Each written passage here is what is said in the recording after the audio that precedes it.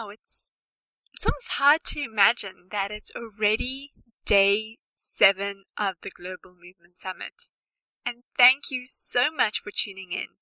Whether you've been here from day 1, from the Big Bang shebang, or you've come along and our paths have crossed, or perhaps we're just meeting for the very first time right now. You're in for a treat. I keep saying that, but I really believe that you are. And I'm blessed to have such a beautiful panel of peers hold the space with me and have the conversation that is going to help you shift the way that you do business, branding, relationships, lead the world, and take your purpose to the global stage. So with that, our next guest is Jason Sorrells, who you may have actually heard him on the Supernova podcast if you have been following me from the get-go.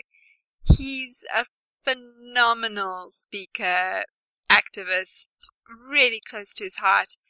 And, when we recorded that conversation last year and when we reconnected for the Global Movement Summit, we realized that was actually the best conversation to have, because it really speaks into the invitation to greatness and getting out of your own sweet way and things that really push the needle. I say that a lot in the summit, but it's really about the things that are shifting. We're in the shift age. We're in a new way of doing things. And if we're not innovative in our ways of doing things, in the ways that we connect, engage, transmit, transform, and build those relationships with service providers, with partners, with clients, with our tribe, really, then we're going to get lost in the black hole. We're not going to be able to see the magic and the beauty of the nebula and the possibilities that come from that.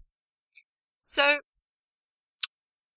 the big thing that Jason and I chatted about in the last one is a message that's really close to his heart, and I thought it was such a beautiful topic, given the Global Movement Summit. I mean, how perfect is this? He's constructed the ultimate title, and that is Pioneering Innovative and Entrepreneurial Solutions to Peace Building. So without any further ado, I think it's time we get this party started and we really start making things happen. So here's to that conversation, and here's to sharing this space with you.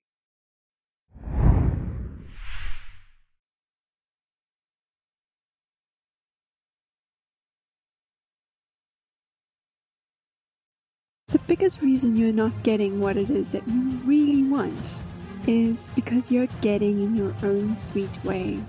Every morning you have a choice, and the choice is either to go to war with yourself, to press the snooze button on the dreams that you really want to manifest, or doing the work and making it happen. This is Lana Ski, hostess of the Supernova podcast, and this is your invitation to greatness.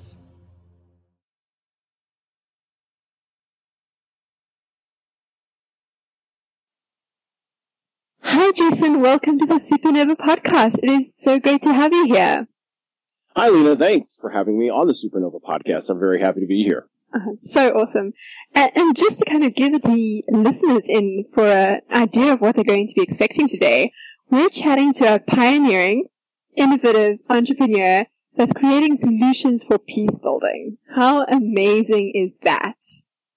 Peace building is an absolutely amazing field, Lena. There are so many folks that are in the field of peace building and peacemaking. There are mediators, there are conflict resolution skills trainers, there are negotiators, there are arbitrators, there are lawyers, there are social workers. It's almost a field that has something for everybody, and I'm very excited to be offering pioneering, irreverent, and entrepreneurial solutions in this space, and I can't wait to tell you and your listeners all about it. And I think there's just such a need for this. I mean, we're just waking up to this global consciousness of why are we getting in our own sweet way? Why are we creating this inner conflict? And that there is another way of doing business and doing life.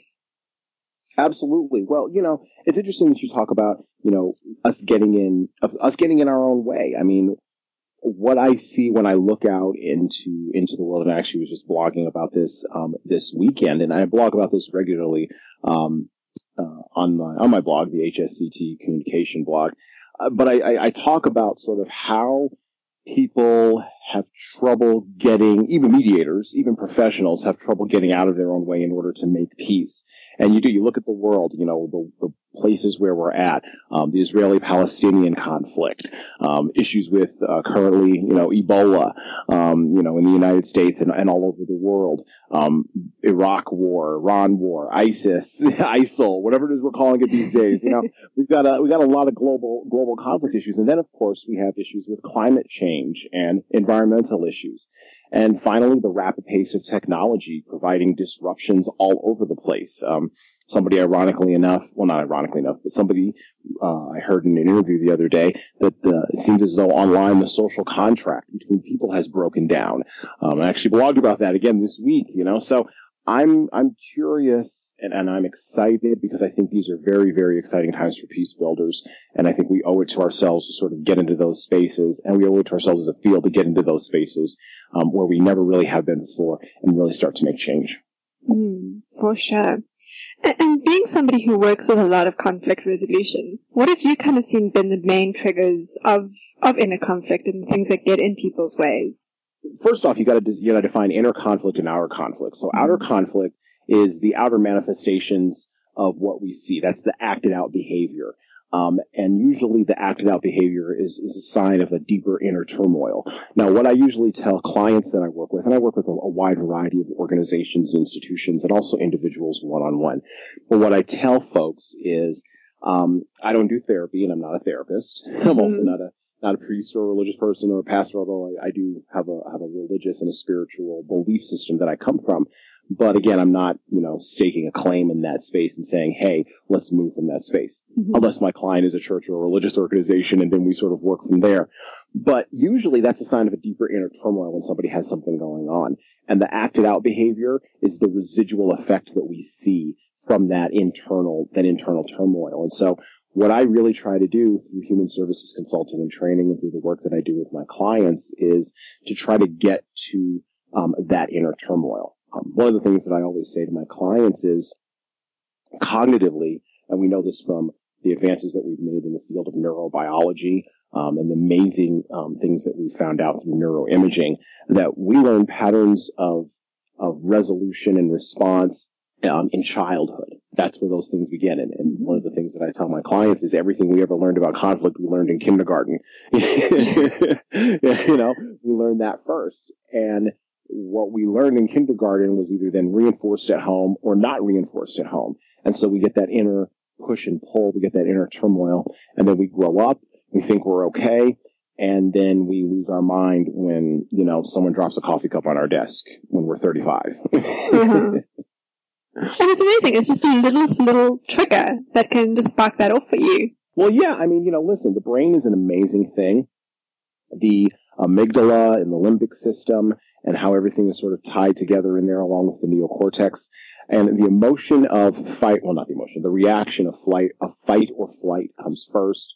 And you got the emotional response, and then you have the language last. So we're sort of flopping around, as it were, to find the words for those triggers that happened, and finding the words to explain those triggers to other people is a huge part of the communications issues that I talk about and deal with my clients.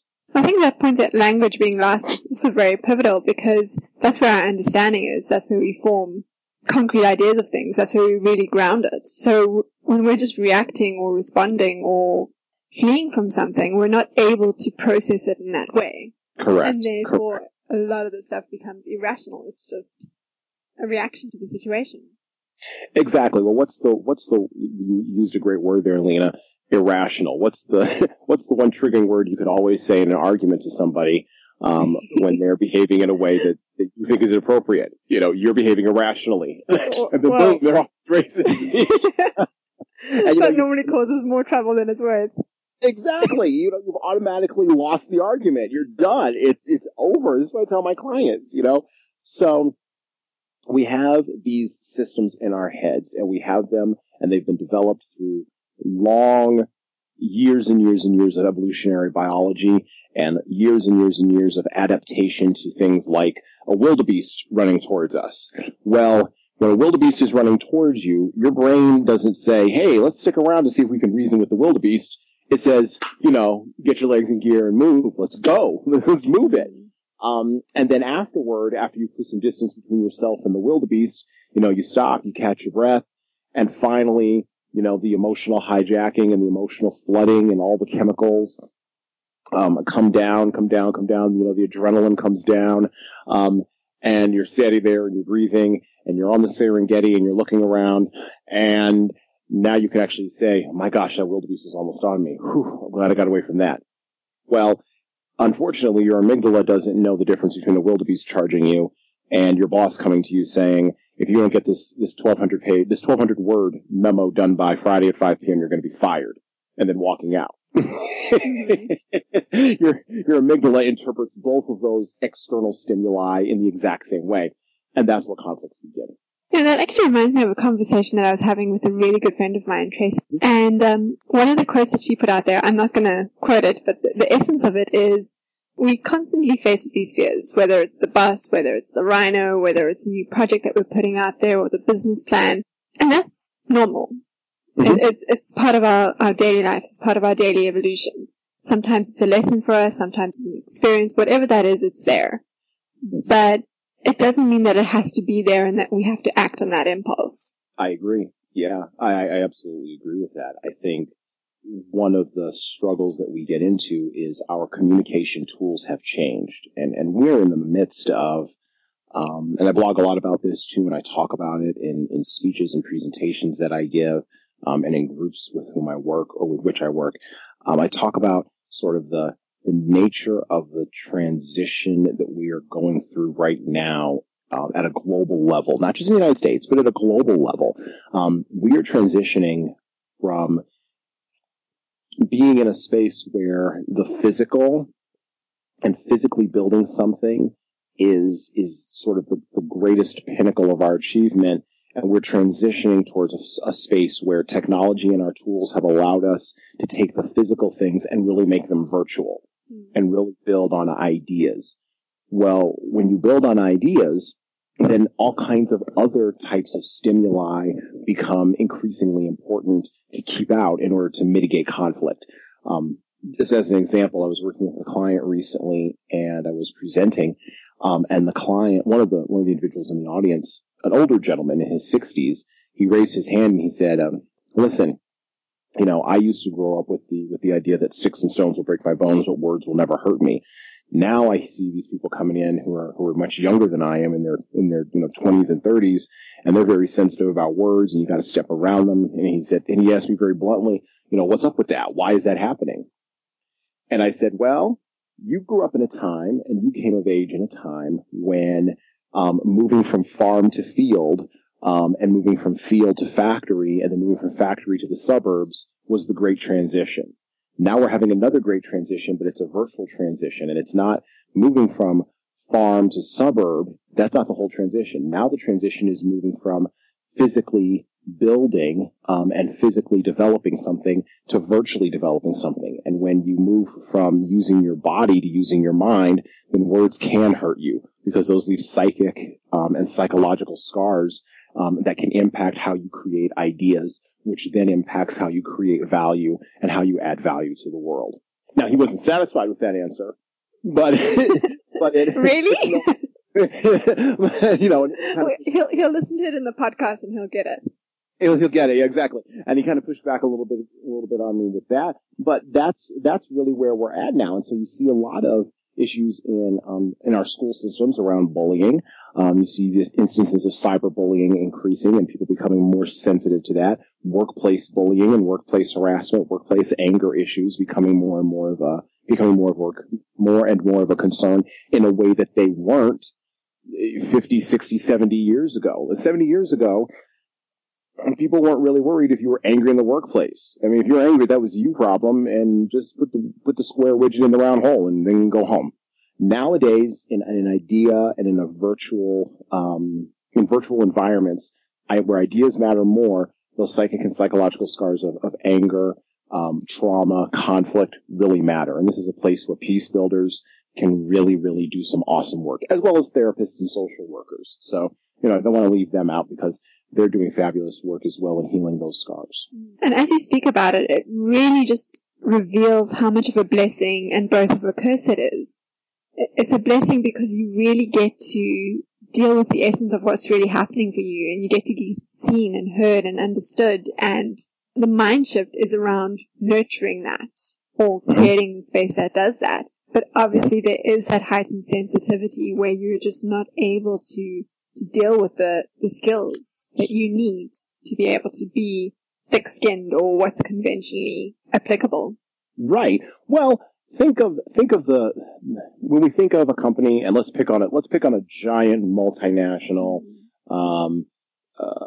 not really virtual, I don't want to say virtual, a giant multinational internet company. I'm thinking of one. It begins with a G. Google. We'll go with them. Okay. Why not? Why not? We'll go with Google. Okay. Well, Google is maybe notorious or infamous. I don't know if those are really words to use. But they have a reputation in the business world, and they're getting an even more of a larger reputation in the business world for how they recruit, because they've realized that you can have 4 guys sitting around in a room coding the next great Google Maps or coding the next great Google Drive or whatever the next great Google product is. But if those 4 guys in hoodies can't really connect with each other than about coding, it's a little bit of a problem. And if you look at tech companies that are releasing their numbers on how many minorities and women they have actually working in their places of work, you see that the reason that particularly women don't really stay in tech is not because they are not as qualified as men. In some cases, they're more qualified than men. They just didn't feel appreciated. They didn't feel as though they fit into that environment. And that goes directly back to the idea of good conduct. It goes directly back to that idea of getting soft skills. And people think that soft skills are hard. People think that soft skills are easy. And I get that a lot. Empathy is easy. Conscientiousness is easy. Grit is easy. Overcoming failure and attaining autonomy is easy. Or they think mistakenly that, oh, well, that's just something you get in school and you don't really have to work on that for the rest of your life because the hard thing is learning to code. Well, no, actually, it's the reverse. And this is the philosophy that I take with my clients. It's the reverse. The easy thing is coding. I can teach you coding inside of 10 minutes. Maybe not 10 minutes, but I can teach you coding, But empathy, really having emotional intelligence, Daniel Goleman wrote about this 25 years ago. Really having deep emotional intelligence, cognitive emotional intelligence, that's really hard. And that's a lifelong learning process. Again, a space where peace builders have plenty of space to be irreverent and entrepreneurial there. I mean, you can't go and get an MBA in any of these things right now. The skill set's there and you need to learn it, and there are people who are putting the lessons out there. But back then, we didn't know these things, and we're constantly growing and evolving and discovering new ways of being empathetic, of being revolutionary, of being innovative. Yes, we are constantly discovering new things. As I said, the field of neurobiology and the field of neuroscience has advanced light years, again, because of technology. And I don't want to degrade or take away anything from technology. I'm not a Luddite. I'm very, very much in bed with Google. I'm all over the place. So, I understand the uses of technology and the need for technology. But we have bad actors sometimes in social media. And we have bad actors who are out there looking to steal your private data and sell it. And the reason we have these bad actors is because no matter how great our technology is, we haven't changed the human heart. To paraphrase from Albert Einstein, if I had known that, I would have become a watchmaker, right? So, but this is good. This is good stuff. This is a good place to be, and I'm very excited about being here because collaboration and good conduct have to go together in order for all of us to get along. I feel that if you don't work on empathy and those soft skills every day, either formally or informally, you're never going to catch yourself when you make a mistake. Case in point, let me tell you a story. So, I have three children. I have a 9-year-old, I have a 4-year-old, and I have a 17-year-old. There's huge gaps there. But my 4-year-old and I, we have a great, sort of simpatico. We go, and my 4-year-old and my 9-year-old are girls, and my 17-year-old is a boy.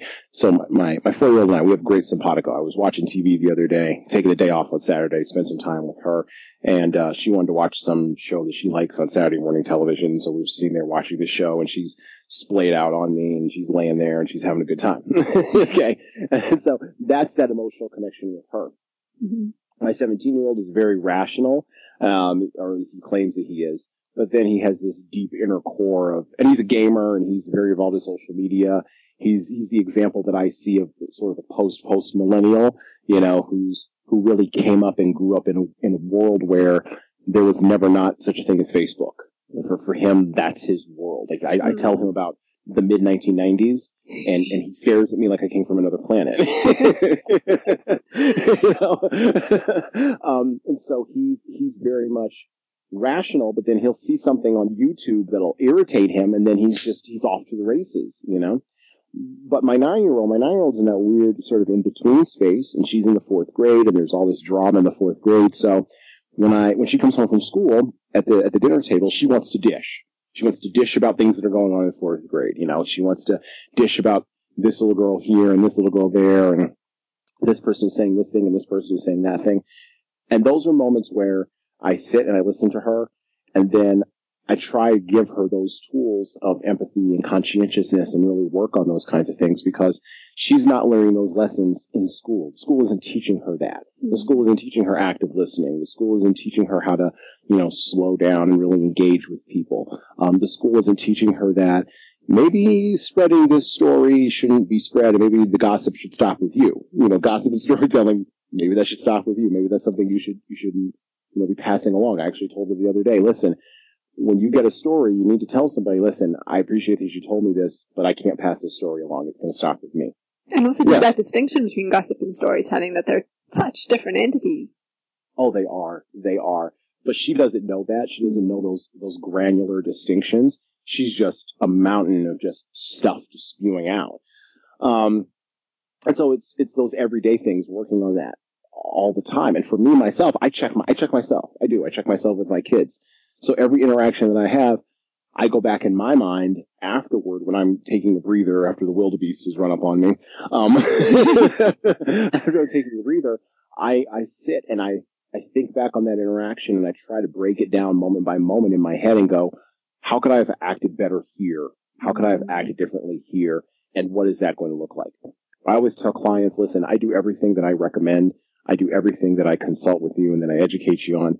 I apply all those things in my personal life, and I get them wrong about 75% of the time. The other 25% of the time, I get it right. But the difference between your 75% and my 75% is that I know I'm getting it wrong, and I'm trying to go back and fix it. You don't know you're getting it wrong, and you keep doing the exact same thing over and over again, which is why I'm here. Exactly. And that's such a powerful distinction. I mean, I've also had those moments with the wildebeest kind of coming up, and when you do actually break it down and you realize this thing isn't flooding you, it isn't this avalanche that's actually coming through to you, but it's a collection of little nuances and little things that are coming through, then you can see it as a chihuahua or a poodle or something completely different. Correct. Yes. And kind of yes, everything is not a wildebeest. Yeah. That's what it actually is. Exactly. It changes everything, and then for business, it's like, oh, now I can actually manage. Well, the number one, I always quote this story, or I quote the statistic. Dale Carnegie did a survey, probably a couple of years ago now, or it might have been in 2013. Anyway, it said, and the survey basically was measuring employee engagement. And one of the things that the survey found was that something around 26% on average, 26% of people in the workplace are actively disengaged with their work. That means that they're coming into work and they're actively not there. And of that 26%, 13% were actively angry coming to work. Like actively just activated, as one of my old colleagues would say. Actively activated walking in the door, and are activated throughout the day, and then are activated walking out the door. Now, that's a huge problem, because when you talk about determining what's the wildebeest and what's not, and to sort of push that metaphor even more, when you're determining that, how do you reach those people? And one of the key ways to reach those people, it was found, was having a good supervisory relationship. Well, if your supervisor is coming to work angry and you're coming to work angry, how do you granulate out all of the anger so that your supervisor can hear your anger and listen to you empathetically and utilize active listening skills, which is one of the biggest things that I work on with supervisors and in the workplace, but really working on those active listening skills to make a better workplace environment for you. You know, how do you do that? And so, organizations and how organizations develop. And listen, we use this term organizations as if a building over there is this monolithic thing with no people in it. It's just this thing, right? And we use that to sort of put psychic distance in between ourselves and that thing over there. But that thing has people in it. That building has people in it. And those people have brains, and they have hearts, and they have souls, and they need to be watered, and they need to be nurtured, and they need to be helped the same way that you do when you go and intersect with them. And so this is the hard work. How are we working with each other? And some businesses, and some feedback that I've gotten from businesses that I've worked with and organizations that would like to work with me say, well, a lot of what you're talking about seems very touchy-feely or seems very spiritual.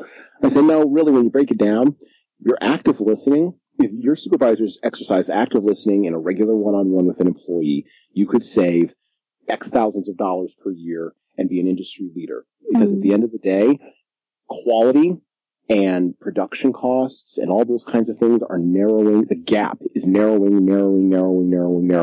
But the gap is not narrowing on people.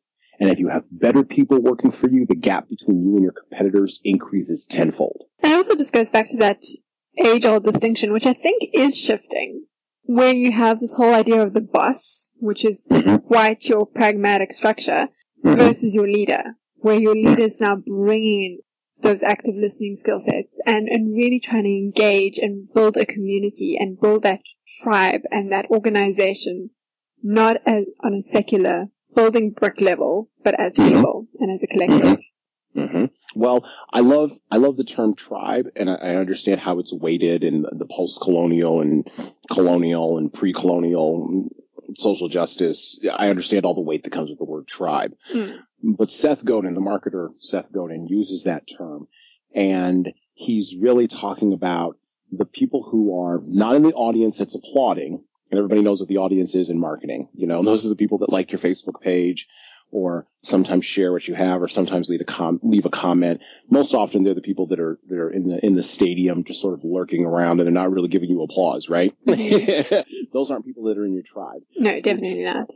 Yeah, your tribe is people who are actively seeking you out, joining with you, giving you not only the pats on the back, but giving you the revenue that you need to continue, and are also giving you the connections and giving you the collaboration that you need in order to continue to do your work.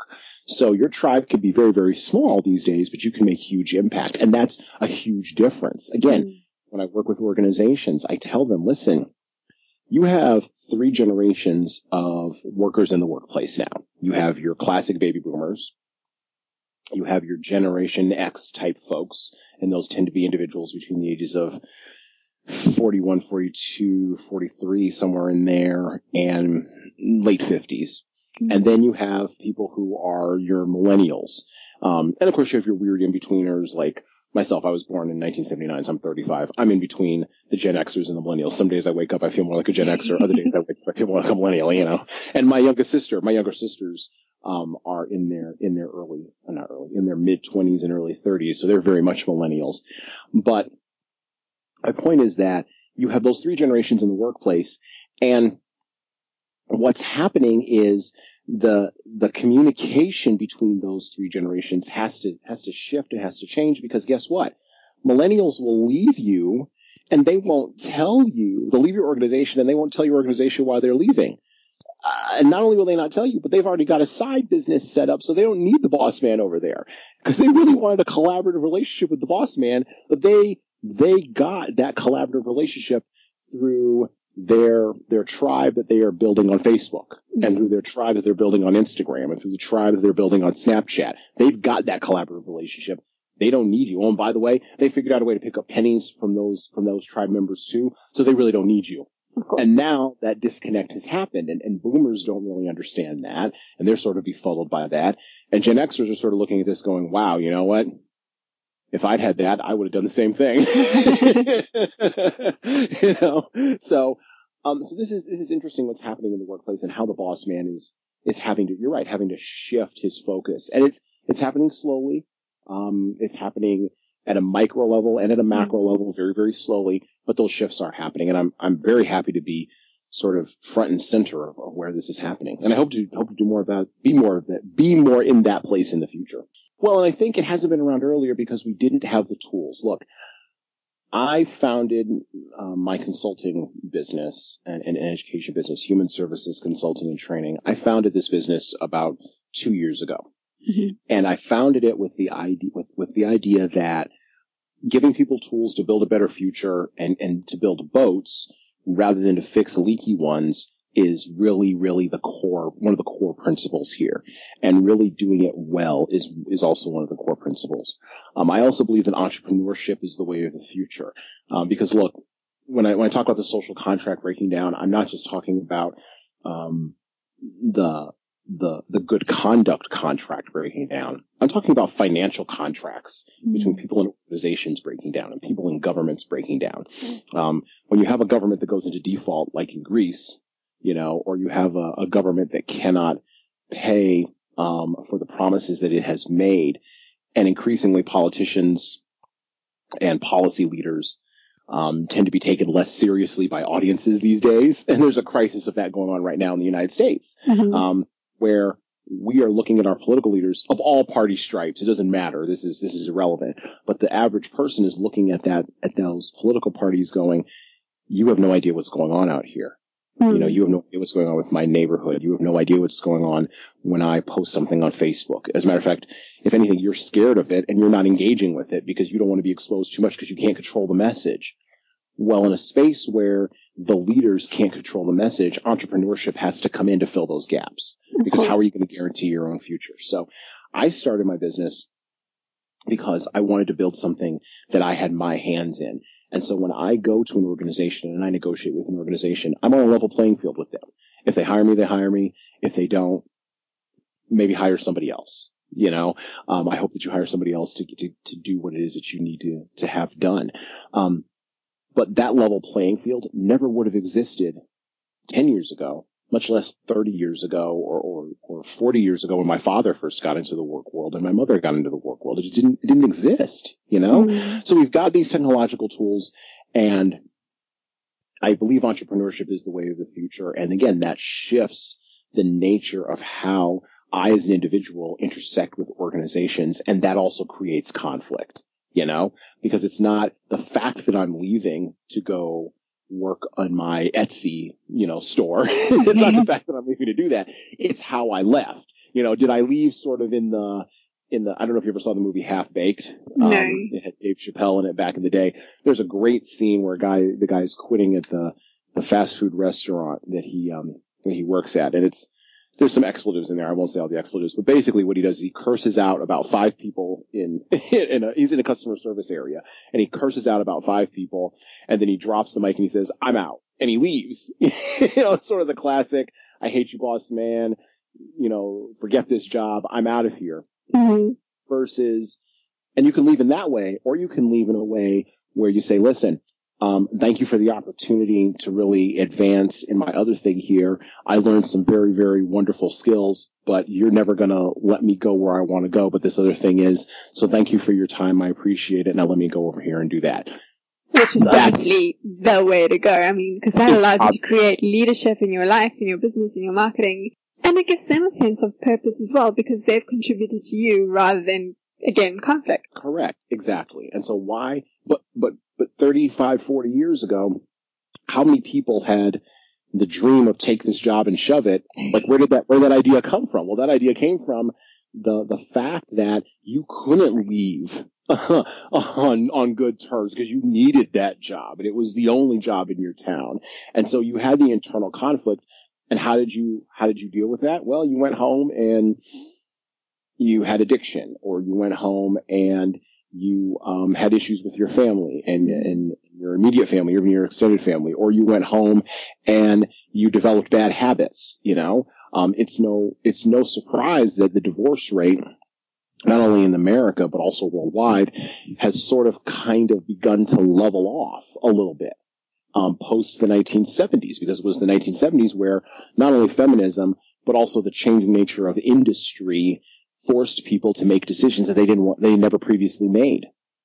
And this is huge. This is huge. So, we're in the middle of a giant tectonic social shift, and my daughter's 4, my youngest daughter is 4. She's going to live at least until 2100, if not a little bit further than that, if technology is to be believed and biology is to be believed, and the lengthening of life. If Ray Kurzweil finally gets his singularity going, she's gonna live to the middle of the next century.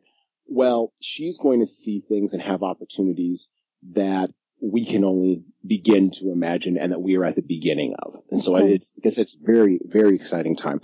So, that's why I started my business. I'm very excited to be working in this space. And, I also want to give people the better tools. Look, I have a background as a mediator. Okay. I have a background as a family and divorce mediator, and children are very much involved with that. And I've sat in mediations and, sat across the table from people that used to love each other and now don't.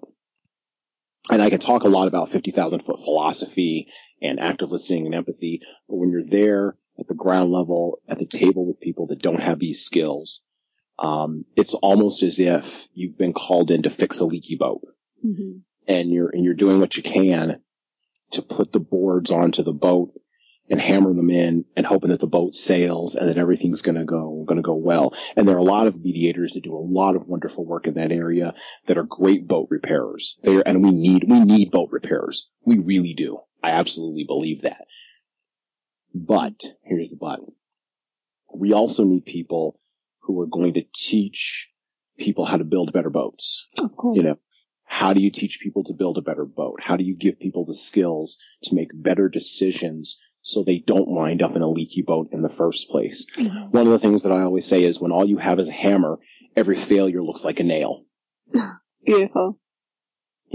So let's give you more tools in there. Let's give you a saw and some wrenches and a couple of screwdrivers. Let's give you a couple of socket wrenches. Let's give you the nice pitchfork and sledgehammer. That way, which tools, and give you the knowledge and the training so that you can use every tool in your toolbox. That's what I'm all about. And it also inspires not only the work that you do and how you show up in the conversation, but it also inspires the people that you're working with to be more human in those moments. Mm-hmm. To not be on autopilot, to not be reacting to situations. And I think that's what the world really needs right now. Whether or not we agree with each other, I'm almost to the point where I say agreement is irrelevant. I'm almost there. I haven't quite told that to a client yet, but I'm getting close to it. And maybe saying it on the podcast, maybe this is the moment. But agreement almost is irrelevant. It's really about listening and accepting multiple truths. Mm-hmm. Dr. Maura Cullen has done a lot of amazing work in the field of social justice, and she's a huge social justice advocate and a warrior for social justice, and has done amazing things. You can look up her books on Amazon. Great resource. But Dr. Cullen, one of the established things that she says in how to deal with dumb things that well-intentioned people say is there are multiple truths, and when you tell people that, they sort of step back a little bit and they're like, what? There's multiple truths? Really? Well, yes, there's your truth and then there's my truth and there's that truth over there and that truth over there. And Lena has a truth and my daughter has a truth and my wife has a truth. And all these truths have to come together. And it's not about agreement on the truths. It's about getting the truths to come together and realize that these are the truths. Let's listen and let's figure out what are the common things where we can collaborate, and then where are the things where we can say, we can't collaborate there, and that's okay, as long as they're not damaging and destructive. It's the damaging and destructive part. When somebody's truth becomes a dogma, then we got a problem. Of course. And the great thing about that is we get to collect the fragments of everybody's take on things, everybody's belief system, everybody's truths and realities, and we kind of get to create a collective consciousness around that and a collective idea of what's really going on. Yes. Well, and you know what? I still, I believe that identities mean things, and I believe that, we set ourselves up inside of our identities as if they are the only truth possible. When in reality, there are multiple truths, right? And this is what I just finished saying. So if our identity and our truth is just one truth among many truths, then it's not about, like I said, getting that agreement part. It's about getting that collaboration together, and right and wrong, again, unless there's destructiveness. When there's destructiveness is wrong. Let's be clear on that. Yeah. But when there's not destructiveness, when there's just disagreement, okay, let's have a healthy disagreement. Let's have that healthy disagreement. And again, this is not a soft skill. This is a hard thing to learn and to do, which is why so few people are diplomats. You know, they're not cloning Henry Kissinger. you know, say what you want about where he wound up with his truths and where he is politically, but they're not cloning Henry Kissinger. You know, it's not as if there are 40,000 diplomats running around out here. You know, and they're not cloning Mother Teresa or the Dalai Lama. You know, this is why it's so hard to get to that space where you can accept somebody else's truth, and not be impacted in your own truth, and still walk out your own truth successfully. So, because we still exist in this area where people want to win. And this is why people go, instead of going to mediation, sometimes people go to litigation. People want that person in the robe to hit, you know, to gavel, boom, you know, you're right, you're wrong, this person is terrible and was horrible, and you owe this person money. Like, we still want that because we're still trapped in the idea of right and wrong on truths versus looking for right and wrong on acts and behaviors, and like I said, dogmas and ideologies. And we gotta collectively, like you said, collective consciousness. I love that. Raise our collective consciousness. Wow, that sounds very 60s of me. But raise the collective consciousness. You know, we gotta get it up there. And I can't see of any other way, at least from where I'm sitting, to create peace. I mean, that's the only way that seems plausible to do it, when you're in that space and in that collective energy. Everything else is just drawing lines in the sand and saying, this is mine, this is yours, this is my right, this is your wrong, and there's no winning there. Even the winner doesn't win. Even the winner doesn't win. Exactly, yeah. Well, I'm fascinated by, as interesting as a person of peace, I'm fascinated by war. I am. I'm fascinated by how wars start and why wars start. I'm fascinated by how people prepare for war, how countries, organizations, institutions, and not only on the financial side of how organizations prepare for war, and particularly nation states, but also the physical side, and then of course the sides that we don't talk about, the emotional side and the spiritual side. And the psychological scars, and the psychological preparation that has to go on for people to engage with war. And I say that because right now I'm doing a lot of reading around, World War I. So I'm reading John Keegan books, and it's the 100th anniversary of World War I, 2014, so a lot of European, I listen to a lot of European podcasts around World War I. Now in this country, in the United States, World War I was a blip. Like, it's our big war was World War II. That was our big war, World War I, Woodrow Wilson, peace in our time, or not peace in our time, but Woodrow Wilson, I will not get you into war, that kind of stuff. And, it kind of gets sloughed off, and we don't get a whole lot about that in the history books, or in our history classes, in grade school and in high school. We don't really get a whole lot of it. Like, we know about the Somme, and we know how important that battle was. And we get the Western Front, and then that's really, and we see the Mel Gibson movie Gallipoli, and then we're done. we're done, because, but see, for World War II, though, we get, oh my gosh, we get Steven Spielberg for World War II, that's what we get in this country. That's our cultural memory is very much pegged to World War II. Uh-huh. But World War I is very fascinating for me because of the preparations that went into war. And I talk about diplomacy. Diplomacy failed in World War I. And it failed because, and I mean, John Keegan has the idea that it failed because of train schedules and how fast you could get troops to the front, right? But I think it failed because psychologically there was preparation that had already been made through writing and culture and ideology that sort of set up the last step, which was actually physically picking up a weapon and shooting somebody. That's always the last step of a conflict. It's never the first one. People think that it's the first one because, again, it's that acted out anger, right? It's that manifestation. But it's not. People don't see sort of all the other little steps. And you mentioned this previously in our interview here, but all the little steps that go into creating that thing before that person finally steps up and goes, I'm going to shoot you, boom, done. Or a government or a nation state is going to send me out to shoot you, boom, done. We don't see all the little psychological and emotional and cultural things that go into creating that last moment, that final moment that we then see as the physical manifestation.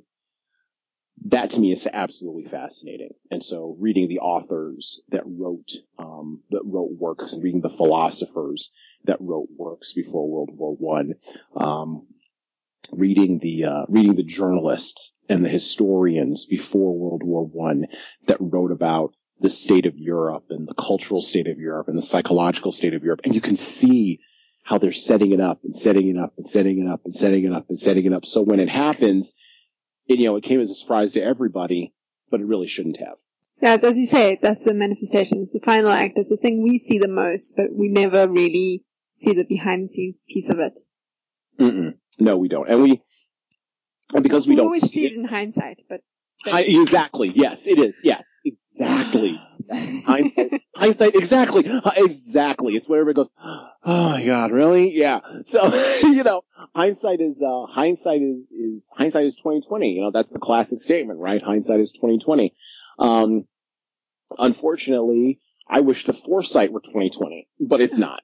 Well, so how can we do that, Jason? How can we create the foresight, or at least push up those numbers? Like, what can we be doing today, right now, this week, this year, to get those numbers up? What can we do right now to get those numbers up? Well, here's one thing we can do right now.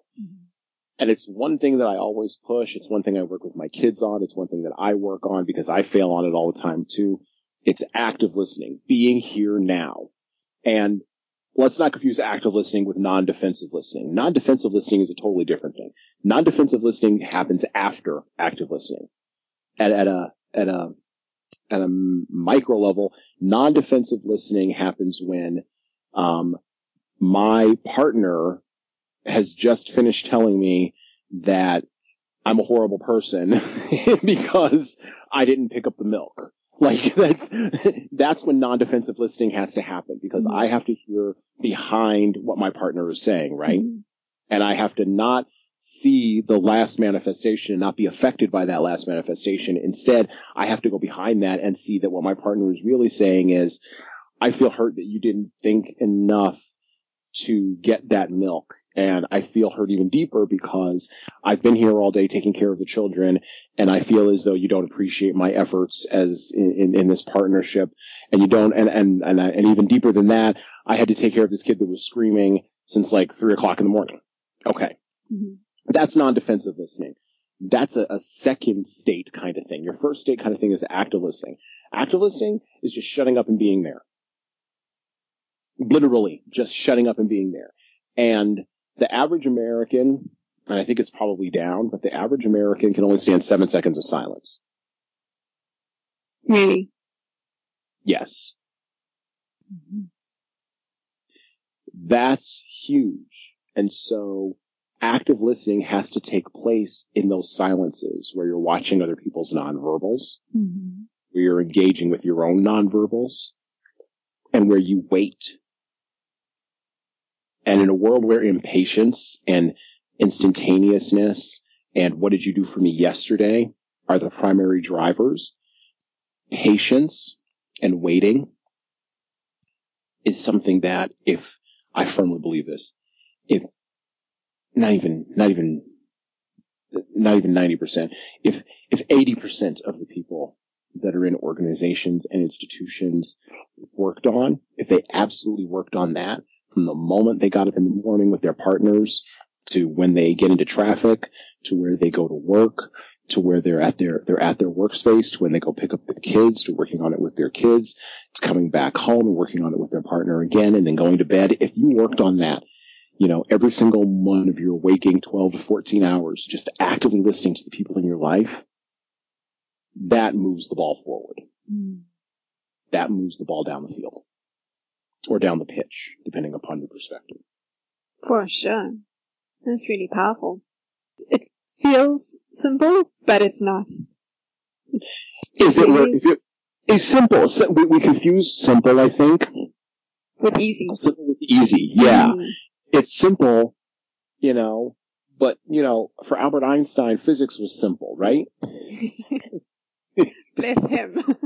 Bless him, right? Okay, I'll update it a little bit. For Stephen Hawking, physics is simple. For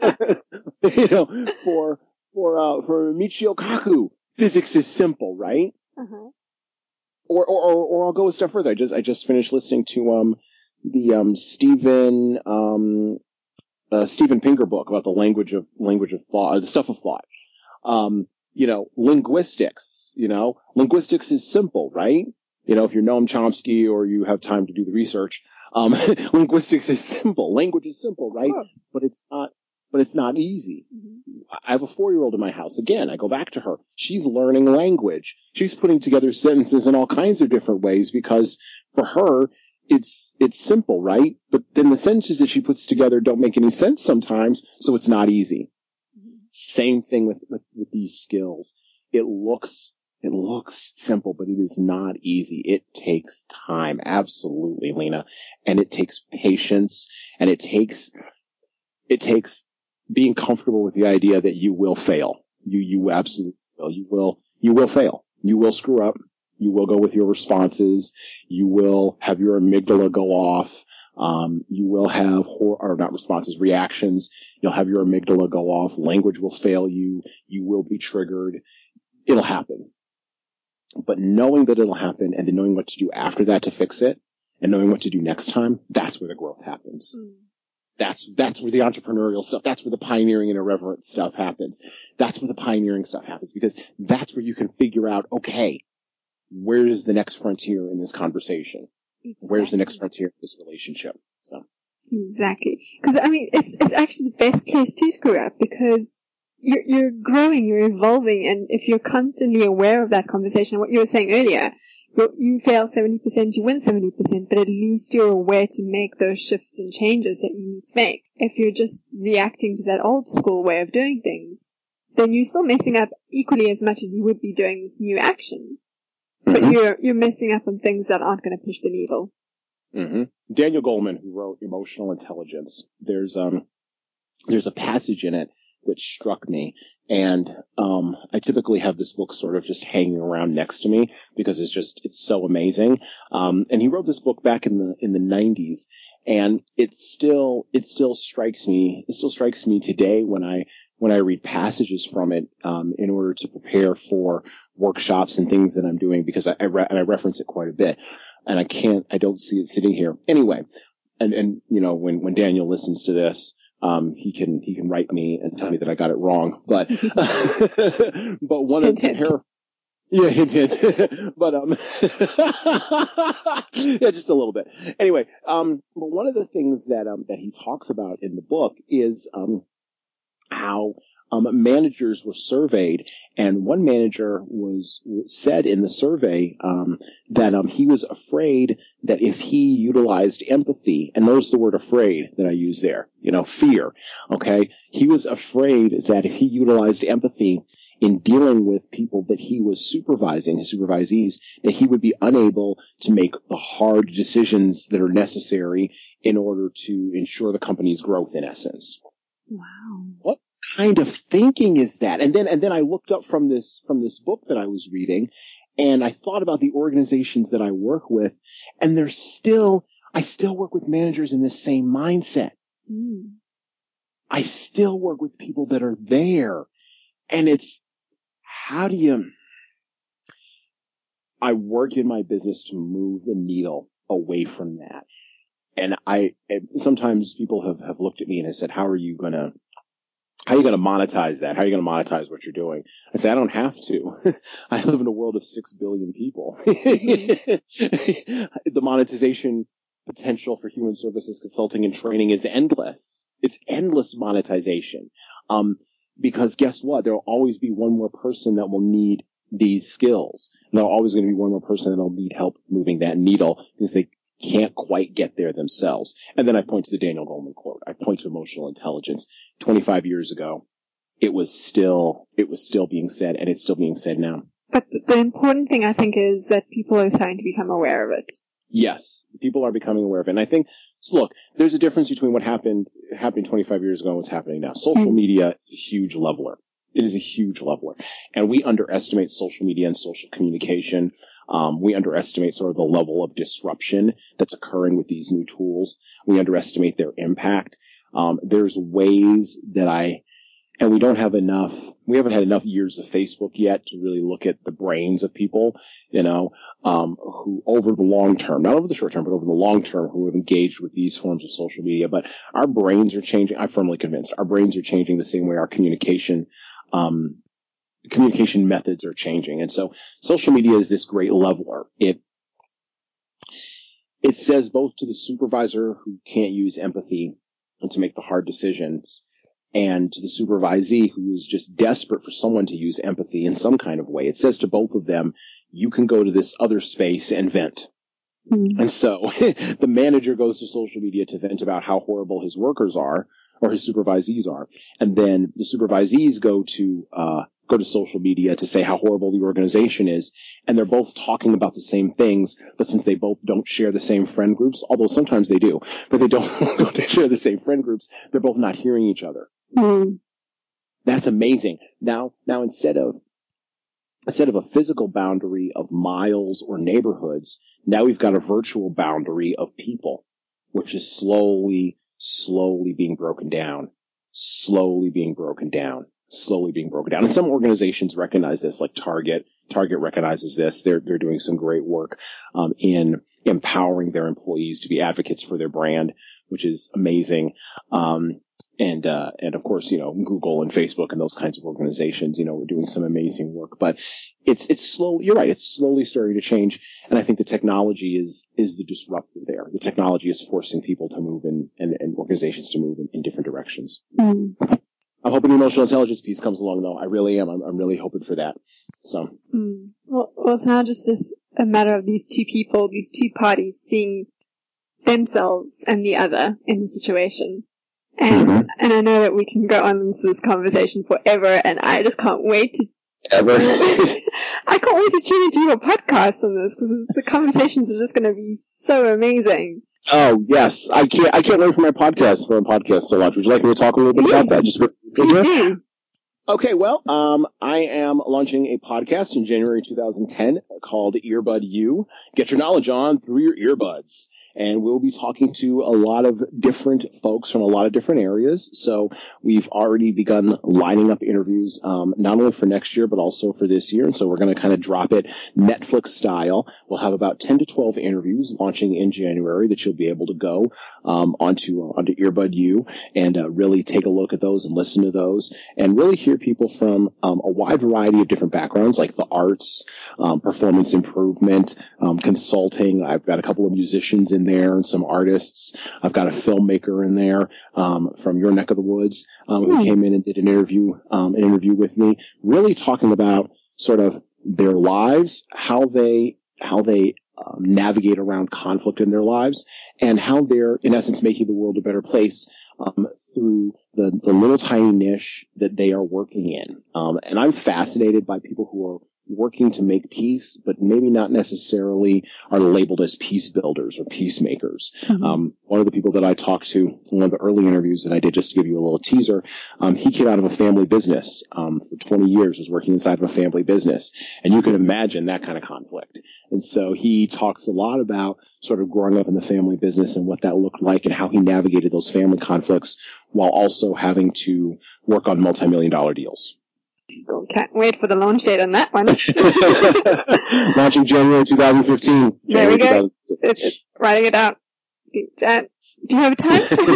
Is there a I don't have a time quite just yet. I don't have a time just yet. I'll let you know. I'll keep you let me updated. know, and then I'll play the message forward. Okay. Brilliant. Well, Jason, how else can people connect with you and hear more about the work that you do and be part of this peace movement? Absolutely. Well, first off, thank you, Lena, for having me on the show. I really appreciate it. I love the Supernova podcast here. I did write down, your purpose. Purpose-centered entrepreneurs ignite authentic experiences so they can take bold, courageous steps to create their story, share it with the world, and live their brand. I love all these words: ignite authentic experiences, bold, courageous, creating, story, sharing, and living. I love these terms, Lena, and you really got to the core of that here in your talk with me, and so thank you. I really do appreciate it. Thank you so much. I'm just fascinated by the level of work that people are putting out there and how they're igniting authentic experiences and just creating this global movement. It's just breathtaking every time I meet an inspired supernova. Well, great. Well, thank you again for having me on the show. If your listeners would like to connect with me and find out more about me, they can go to my website, www.hsconsultingandtraining.com. I post to my blog every single day. I blog every single day, once a day. And that is the HSCT #communication blog. You can also follow me on Facebook, HS Consulting and Training. You can follow me on Twitter. I'm at Sorrells79. That's SORRELLS 79 on Twitter. Twitter is huge for me. I love Twitter, even with 140 characters. Even though I'm a blogger, I love Twitter. It's an amazing microblog and an amazing chance to really connect with people. Finally, if you'd like to connect with me professionally and find out more about what I can do for your organization and find out sort of what my perspective is, although you've gotten a lot of that from Lena, but if you'd like to talk to me a little more personally, you can always message me on LinkedIn. I am on LinkedIn. Just search for me, Jesan, Jesan, Sorrells, SORRELLS, and send me a LinkedIn request, and we'll continue our chat. Finally, you can email me, jsorrells, that's all one word, at hsconsultingandtraining.com. I love the way you did that. You just got such a radio voice. Like, you're so ready for the podcast. I'm like sitting here going, uh-oh. It's about put some hitting effects those on my notes. voice. Gotta put some effects on there. Gotta go into my... my wife always says, you know what, you gotta stop doing the radio voice. You gotta knock that off. You gotta talk to me like a normal human being. Well, it works beautifully. Thank you. And Nova, the choice lies with you. What are you going to make of it? How are you going to create this world, your business, your mission, your purpose, your marketing, your brand, your everything, to fulfill this call to greatness? Dr. William Arthur Ward once said, "The gates of opportunity and advancement swing on these 4 hinges. They are initiative, industry, insight, and integrity. But none of that can happen if you don't step out of your own sweet way. If you don't stop fighting that war with yourself. If you don't surrender to the greatness of who you really are, of what the world really deserves from you, and the reason why people are so drawn to you." For more information on future podcasts or to find out the story behind the story, head on over to www.lenaski.com.